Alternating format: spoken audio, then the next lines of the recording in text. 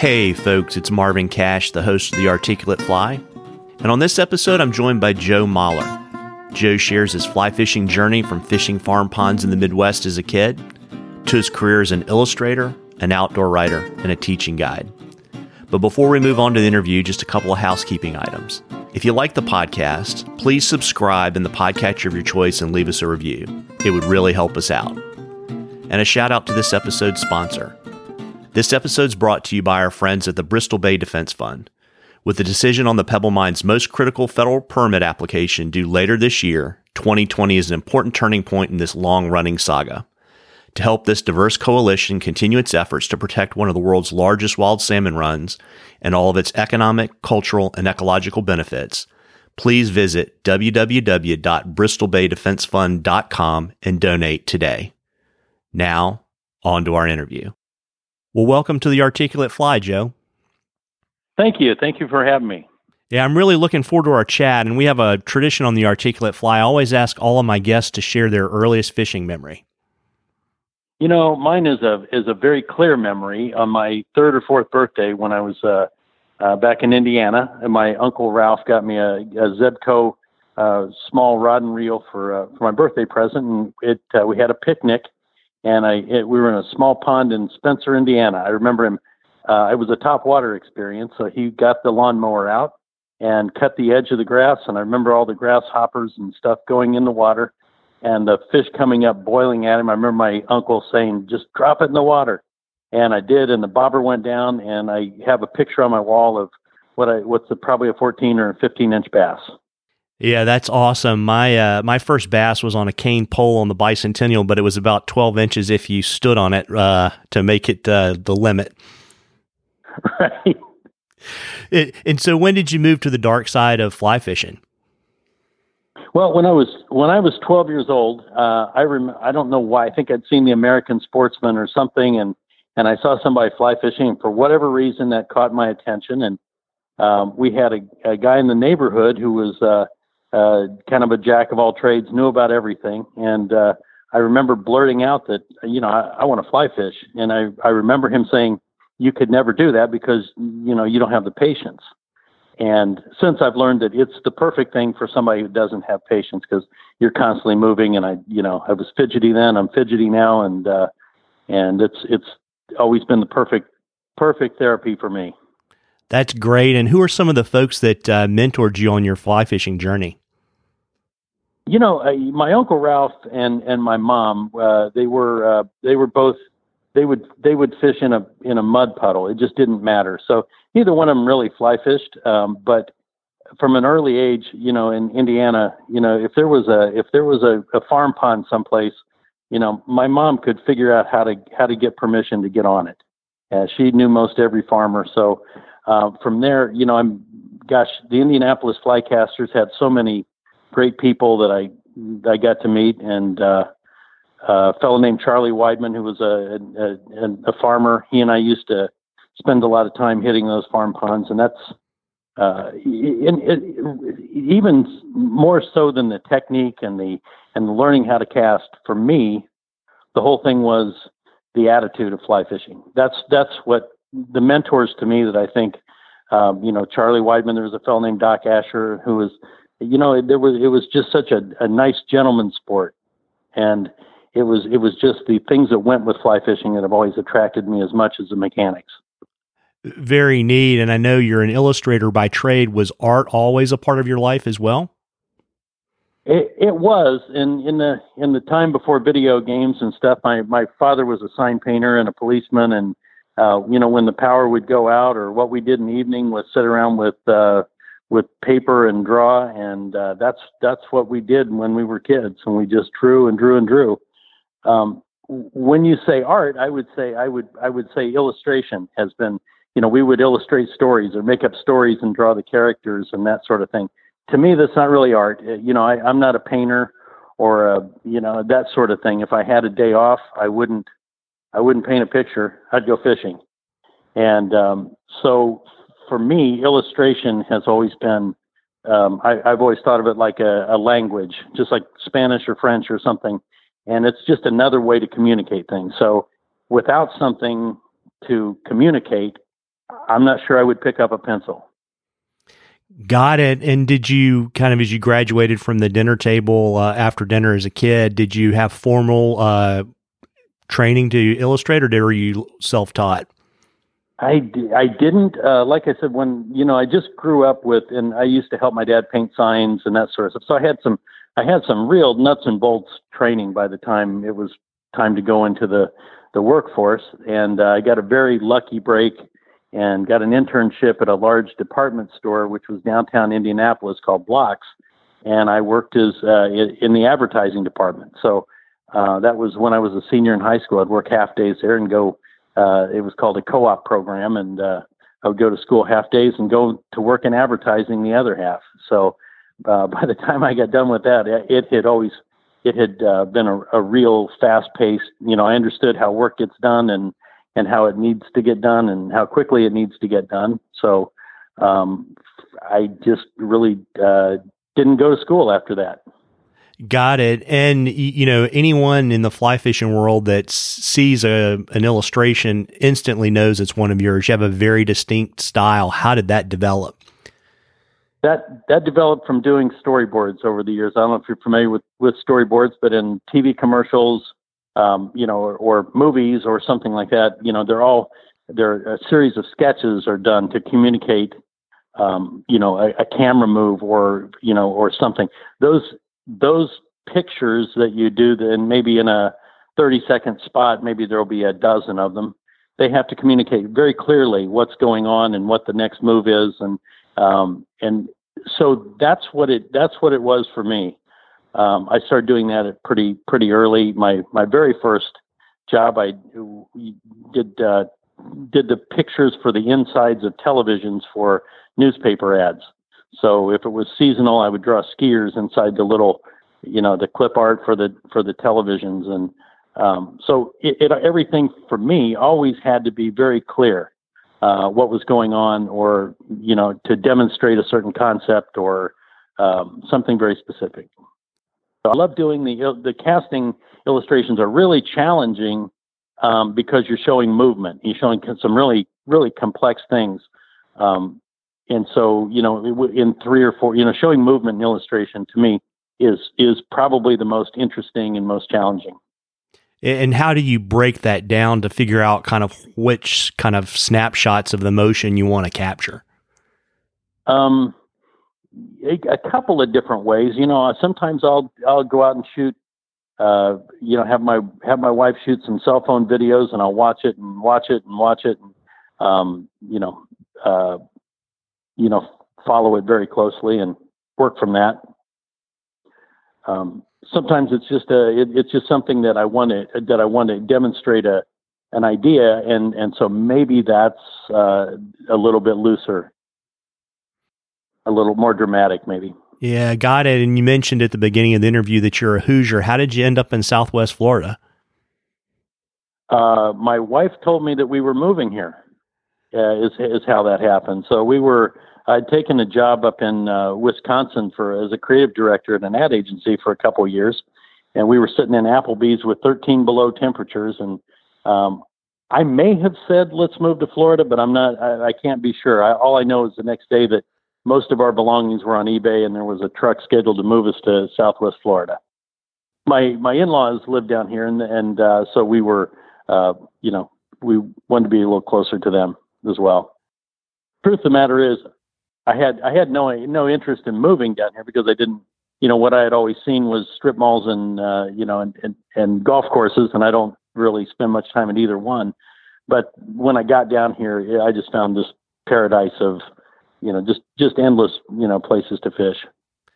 And it's interesting too, because, you're super close, obviously, to salt water, but you still prefer to fish for freshwater species. What keeps bringing you back to the bass and the bluegill? I think the giggles. It's just happy fishing. I would rather go out and, when I take somebody out bluegill fishing or bass fishing, it's just fun. It's refreshing. In saltwater, which is, certainly has its, it has its place, and I enjoy it, but when you come in from a day of saltwater fishing, you're exhausted. You usually take a nap. When you come home from freshwater fishing, you're refreshed. That's the best way I can put it. Yeah, it's really neat. We have a pond in our neighborhood, and I love taking my boys out and fishing after dinner. I think it's a ton of fun, and so I kind of share that love of bluegill and largemouth bass. How is the angling experience on the freshwater different in Florida than other parts of the country? I would say that probably the biggest difference that I would say it's not uncommon even in the summer for me to fish a popper all day long. We don't have a lot of. It's usually thought of as being low light early and late. But here it's really shade and not shade. So if I can find a shady shoreline at 1:00 in the afternoon, I'm pretty sure I can catch some fish. Fishing under lily pads, we have a lot of lily pads and some great swampy kinds of places, and the fish eat all day. It's pretty interesting. We don't have a lot of deep water. It's in the places that I fish anyway. So the fish just find shade. Yeah, and since you have, I guess, probably a longer season, are the fish larger in Florida, kind of like they are in Texas and Mexico and places like that? They are not necessarily the ones that I catch, but I mean, certainly, at Lake Okeechobee or, someplace it's not uncommon to catch 9 and 10 pound fish. For me, an 18 inch bass is that's my favorite. We get them bigger sometimes on flies, but it's pretty easy to catch big ones on shiners and live bait, that sort of thing. But for fly fishing, we get a lot in the 15 to 18 inch range. And to me, that's I judge them a little differently, rather than the size. I love to look at them. I mean, to me, a 15-inch bass that's shaped like a torpedo is a real trophy. I just marvel at them when I see them. Yeah. And also there's those different shades of green, I think is just amazing too. Yeah, we have a couple of all bass down here are Florida strain bass. That's all that they're allowed to stock. There's a type of one strain which I call a canal bass. That's probably not accurate, but they're very dark on the back and very kind of buttery on the bottom. And they're just magnificent fish, and they fight, I believe, differently than northern bass. Maybe a little more like a smallmouth. On top of that, we have a lot of stuff down here. We have Oscars and cichlids. We have exotics, peacock bass, which were actually planted here. It's not an invasive, but it's not uncommon when we fish the freshwater Everglades to catch 9 species of fish a day. Yeah, that's really neat. And also folks know you as an outdoor writer. When did the writing bug hit you? I don't know that it ever did. My background's advertising, so I've always written headlines and written ads and that sort of stuff. I never thought of myself as a writer. I never, anything more than a paragraph, I didn't even consider. When things got really slow in the advertising business probably 15 years ago, I put together some. I thought, my wife asked me, what would you like to do if you could do anything? So I'd like to illustrate and write, fishing articles or whatever. I don't even think I said write, but so I did some illustrations of different things, knots and that sort of stuff, and sent them out to all the magazine editors, and I got a call from Jay Nichols at Stackpole, and he saw one of the knots, and he goes, would you be interested in illustrating a knot book? And I said, well, sure, that'd be great. We talked for about 45 minutes and about knots and that kind of stuff. He goes, you know this stuff pretty well. Why don't you just write the book? And I said, I'm not really a writer. He said, I tell you what, you write it and I'll fix it. And that was my first writing assignment. So I wrote 2 books, one Essential Knots and Rigs for Trout and Essential Knots and Rigs for Saltwater. That's pretty neat. So your first writing assignment was a book, and I'm sure you got paid for it too. I did, yeah, and continue to do so. So that's really nice. It's been as far as fishing books go, it's been pretty successful. Yeah, I know for a fact I've got your knot book on my bookcase behind me here in my office. Yeah, it's the process for me it's a little bit different. I don't really do an outline or something. I love doing the casting articles. I work quite a bit with Fly Fisherman magazine, and when I get an idea, what I do first is I do sketches, and then I do illustrations, and then I write about them. So I really, the best advice I could give somebody if they want to be an outdoor writer is learn to draw. It makes it really appealing to an editor if everything, if you're a great photographer or if you're a good illustrator or something, it really pushes your story along. Really makes it a lot more appealing. Yeah, that's pretty neat. So you really kind of work backwards from the storyboards that you create. Absolutely backwards. Absolutely, yeah. And so in terms of, we'll use writing, and obviously it's different process for you than from a lot of other folks. Is that something that you try to do in the off season, or do you kind of try to work it into your kind of, weekly routine? No, I do it when I have something to write about. When I have something that, that the last one I did for Fly Fisherman magazine was called No Fly Zone. And it was basically how not to hit other people with your fly, how to be, courteous in the boat. And that came from me getting hit in the head with a fly from someone. So, it was like, okay, this needs to be addressed. And so that was,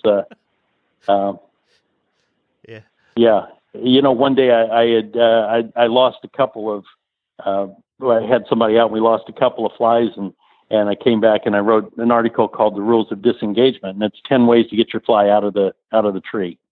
So we left a lot hanging in the tree that day, but never again. So. Well, that's neat. So it's really not it's kind of a situational thing. It's kind of like getting hit by lightning, and then that's when you need to write the article, as opposed to kind of collecting things and then sitting down and cranking out articles. It is. Yeah. It is that. Yeah. And I know too, I think you're probably best known for being a casting instructor and a teaching guide. Can you tell us a little bit about how you kind of gravitated from fishing farm ponds in Indiana to becoming a casting instructor and a teaching guide? Yeah. You know what? I have, I never would have ever considered, that teaching is an occupation for me, but there's nothing I love more than teaching people to fly cast. I love progress. I love watching somebody transform in just a couple of hours, or maybe less in some cases. I just have always sort of, helped people here and there and that sort of stuff. When I moved to Florida, I met Norm Ziegler, who owns a fly shop out on Sanibel, and wrote the book Snook on a Fly, and he started a shop, and it sort of started out, it's like, hey, this guy wants to learn to fly fish. Would you help him? And it just took off from there. And I now do I would guess about 200 private lessons a year, and some, clinics and that sort of thing. I much prefer one-on-one rather than a large group. I just really enjoy that one-on-one, or, maybe two people, something like that. No, it makes a lot of sense. And I've seen you do your casting demonstrations like at the Virginia Fly Fishing and Wine Festival, and seen some of your stuff online. And I think one of the really interesting things is you have a very practical, kind of non-dogmatic approach to casting instruction. In the sense of, there are a lot of people that's like, this is how you have to do it, and if you don't do it this way, it's the wrong way. And there's some things I noticed kind of in your casting style they're just different from kind of traditional approaches to teaching casting, like your index finger on top, your right foot forward, casting with the tip, right? And I'm just kind of curious, as you were on your casting journey, when did you sort of break away from that orthodoxy and make that style your own? Yeah, it really started, some of it was just little things over the years. When I was 18 years old, I cut my finger at a job that I had, so my pinky doesn't bend. So the finger on top grip was always a natural for me. It was just more comfortable to hold it that way, because the pinky was essentially useless in casting. And then I had a guy one time that I met at a sports show, a guy named Don Atkinson, a good friend of mine now. But I met him, and he came up and he said, "Oh yeah, I used to fly fish, but I had shoulder surgery." And he'd been all the great places. He'd been Seychelles and Russia and all this stuff. But he said, "Yeah, but I don't do it anymore because I don't, I can't move my." I said, "Oh, you know what? Come over. We'll do a lesson." And then I kind of panicked because I thought, okay, this guy's going to come to my house and I'm going to send him to the hospital or something. So I spent 2 days. He was coming over on a Wednesday. I spent 2 days out in my yard thinking, okay, if I had, this limited range of motion, how would I cast? And I noticed as I was doing this, my casting got better and sharper and more concise. I'm just everything about it. And I thought, and it got easier. And I thought, well, yeah, and that was really the start of that. So from then on, I just became obsessed with how do I get the most out of the rod and the least out of me. There's a saying that if you want to find the easiest way to do something, give it to the laziest person. Well, I am the laziest person. I can tell you that. So, and obviously your clients are believers when you show them. And I rewatched preparing for this interview your casting demonstration. I think from 2 years ago at the Virginia Fly Fishing and Wine Festival. How do you make let's just say more traditional casting instructors believers? I guess by demonstration. I love hanging out with other good casters and discussing things and sharing things. I learn something all the time. I think just what I get a lot of times is people say, "Boy, it looks so easy when you do that. It looks just effortless when you do that." And if you want to learn to do that, I'm not saying it's the right way. I'm saying I think it's probably the easiest way. And that's what I like to do. But the other thing, the real challenge, I think, is when you have a student, all of us move differently. And sometimes it's working with that person where they are. Maybe this person's arm doesn't move the way mine does. So we got to figure out what's right for him, how best they can make that line move back and forth. Yeah, that's interesting. I know that was a big part of kind of Lefty's casting philosophy was that we all weren't built the same, so we all shouldn't necessarily cast the same. Right. Yeah. I would say that if you're getting the line where you want it to go and you're having a good time, then you're probably doing it the right way. If you want to do it farther, you want to do it easier, then I can probably help with that. Otherwise, I'd say just go fishing. There you go. And, you became a guide as well. Was that an outgrowth of looking for a bigger classroom setting, or was there another reason that you wanted to become a fishing guide?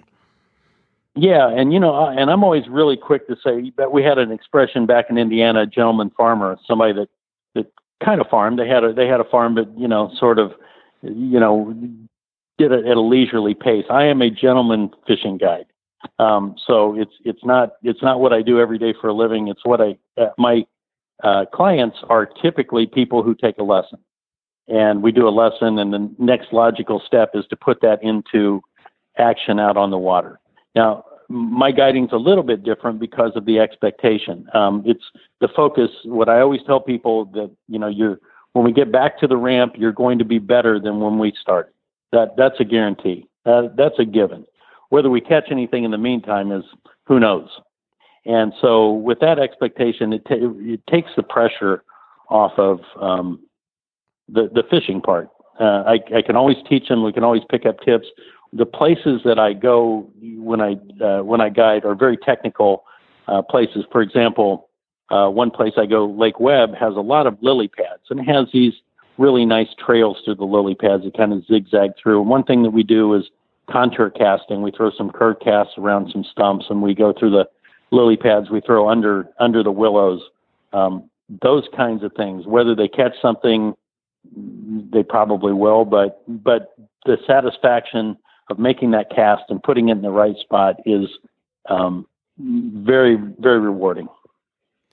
And is that something that, you people will come to you and say, "Hey, I want to work on A, B, and C. Let's go out and work on that"? Or are you kind of taking a more expansive, because I guess what I would call a traditional fishing guide, they can teach too, but generally they may be a little bit more focused on putting fish in the boat. How do you kind of determine your curriculum for your day on the water? Typically, a lot of times people will call and they say, well, I can cast, whatever, 80 feet, but I just need to work on my double haul. Well, the truth of the matter is there's probably more to it than that. And, of course I'd say, yeah, we'll do that and that'll be great. But a lot of times I find out that the problems are a little bit more on the fundamental side than the higher, the hauling and that sort of thing. And, in terms of bringing new people to the sport, Joe, what kind of suggestions do you have for how to introduce people in general, but maybe even specifically children to fly fishing? So here's the thing about kids and I get some kids that, their parents will say, well, is 8 too young? Well, it's not too young if the kid has the interest. And if he has, again, it's finding out where, what his, intensity level is, I guess. So, one of my good fishing buddies is 8 years old, a kid named Elias. And I learn more from him. I get the enthusiasm and, from him, what I've learned is, and from having my own boys, the goal should be at the end of the day, that kid needs to say, that was a great time. I want to do that again. Now, in the meantime, they probably, it's important to know that sometimes you stop the boat and explore an island, or maybe it's time to throw rocks, throw sticks, or, get out on the sandbar and go crazy in the water. That's all part of it. And that's what I try and tell parents. It's like, what? Okay, we'll teach him to cast. We'll get him or her to, get the fly where they need to do it. But keep in mind, their motivation isn't the same as yours. It probably isn't important to them that they catch a 20-inch rainbow today. They're probably, if they come back and they say, that was a great time, that was a successful trip. Got it. And how does that approach change as you start teaching adults? I don't think it should. I think that it's like, if you're not having a good time, put the rod down and whatever, take some pictures or something like that. Sometimes the hardest people I think to teach, and I've had several of them, and that's the guy that retires and his wife gets him a fly rod and says, "Here, you need a hobby." Poor guy doesn't know why he's got this thing or why he's doing it, but okay. The easiest people are probably people that transition from other kinds of fishing, because when they see something, when they see maybe a curve cast or something like that, this light goes on their head and they say, "Oh, I know exactly where I'm going to use this," or "I know exactly how I'm going to apply that technique." Yeah, that's neat. I guess I've had a similar experience with the Project Healing Water guys. Even if they haven't fly fished before, you start seeing that light bulb go off when you talk about, remember when you were a kid and you went or when you went fishing. Yeah. We have down in Southwest Florida, we have a Project Healing Waters chapter down here, and the guys, it's amazing how quickly they pick it up and how much fun it is for them, even when they haven't really done it before. So, yeah. And who are some of the folks, Joe, that have influenced you in your guiding career? There's a fellow down in the Everglades, Captain John Hand. And, John's been great. He's been guiding for years. And, it really has a lot to do. I always say that fishing with John is like fishing with the Farmer's Almanac. Certainly, a great fly fishing guide and instructor, but the stuff that he knows about the area, the stuff that he knows about the birds and stuff that he, that to me, it really rounds out the whole experience. Pine Island Sound, a good friend of mine, Blake Matherly, is just the nicest gentleman out on the water. And, I'm always quick to recommend him to people, and they always come back and say that was just a great day. Even when the fishing's not great, they'll learn things. They come back to the ramp with things they didn't have when they got on the boat. That's the best way I can put it. No, it's interesting because it's funny because I have similar conversations with friends about, sometimes you can have a great guide day and you may not catch any or many fish. And it's, it's always say the guide's job is the denominator and the angler's job is the numerator. And sometimes the denominator is just not very big. Right. Yeah. I think that when you come back, the best trips I've had haven't been the best fish days. That it's the days that you come back with some great memories. Yeah, I agree. And, another tradition we have on the Articulate Fly is I have to always ask all of my guests that guide to share what they think the biggest misconception people have about the life of a fishing guide.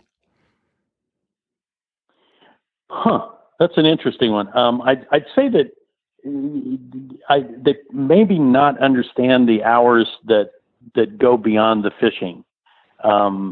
Typically coming by, mine's a little bit different, as I said, because I'm kind of a gentleman guide. I do it, when when I want to do it, essentially.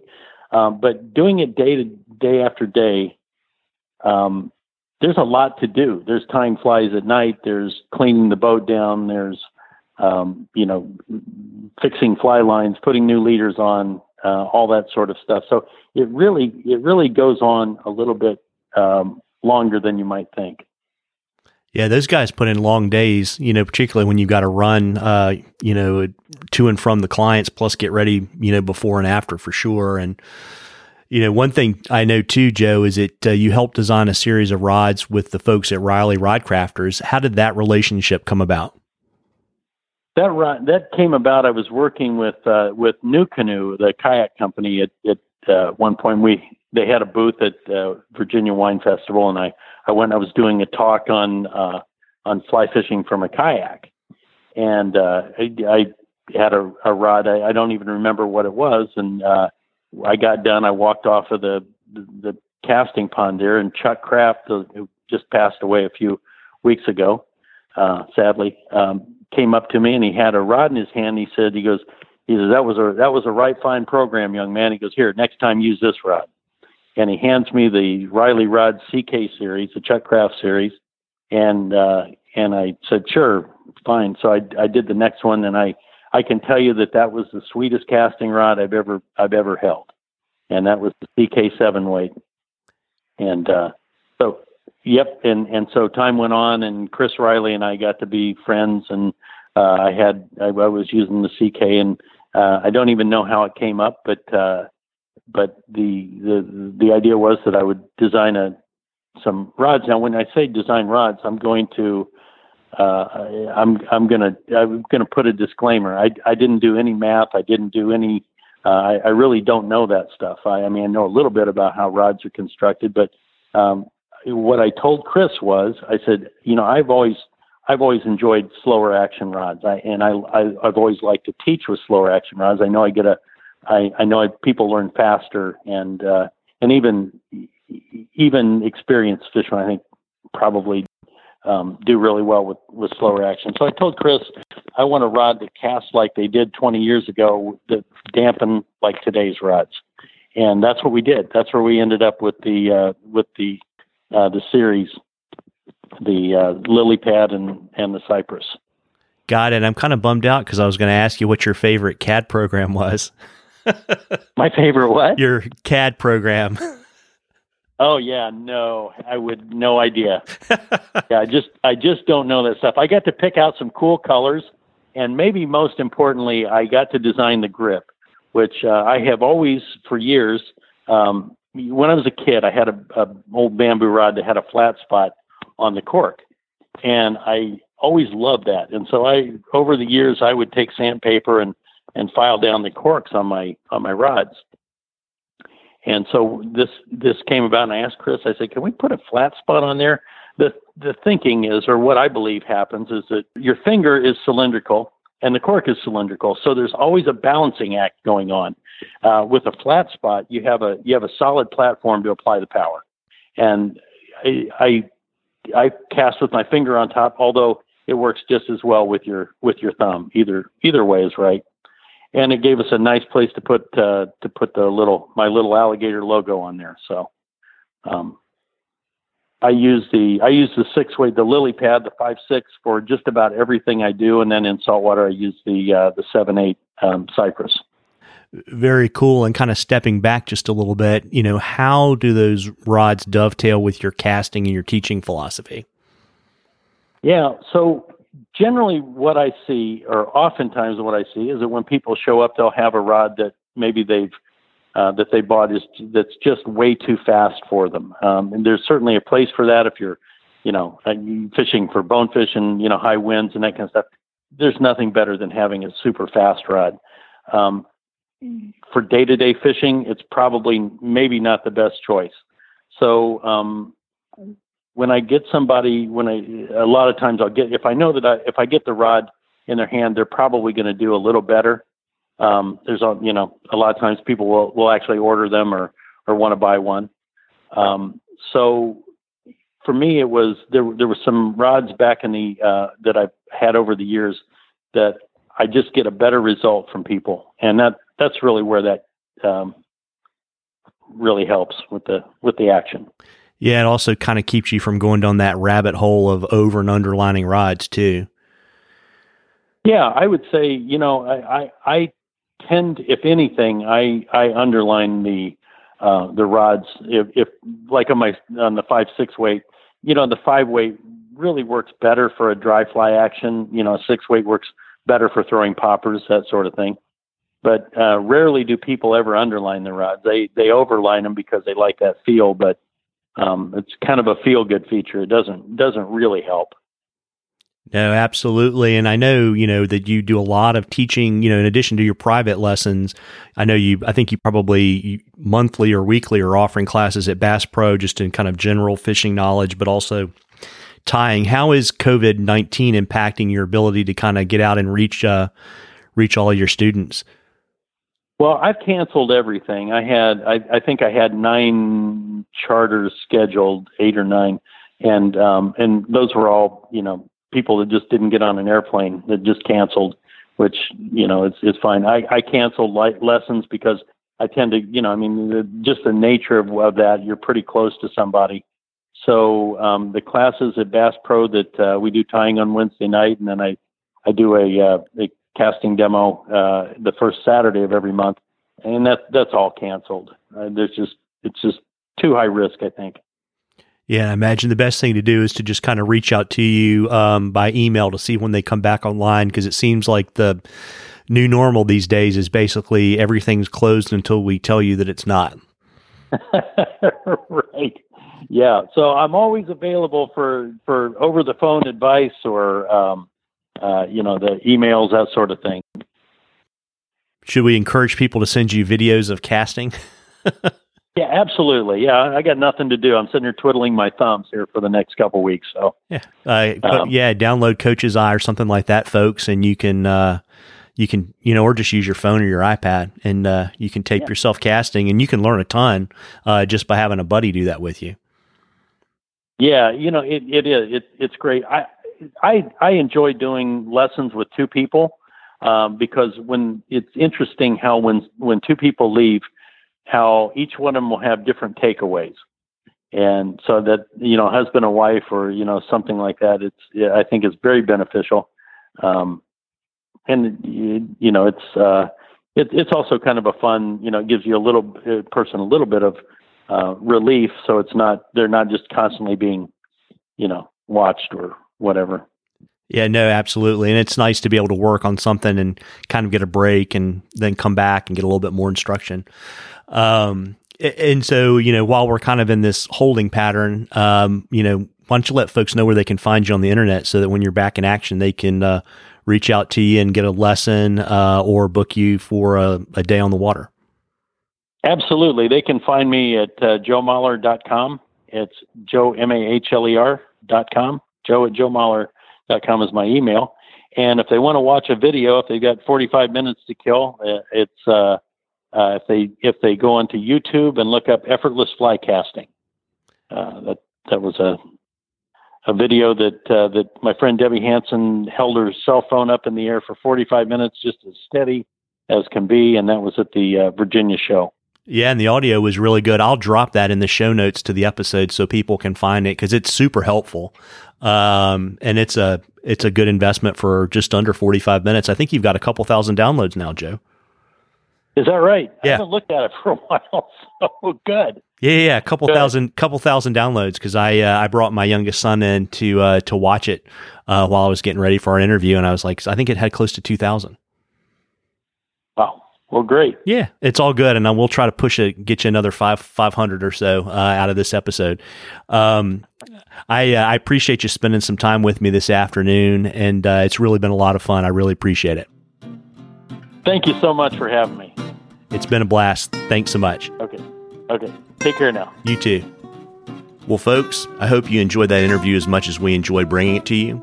Again, a shout out to this episode's sponsor, the folks at Bristol Bay Defense Fund. Go visit www.bristolbaydefensefund.com and donate today. And again, if you like the podcast, please tell a friend, subscribe in the podcatcher of your choice, and leave us a review. Thanks, everybody. Tight lines.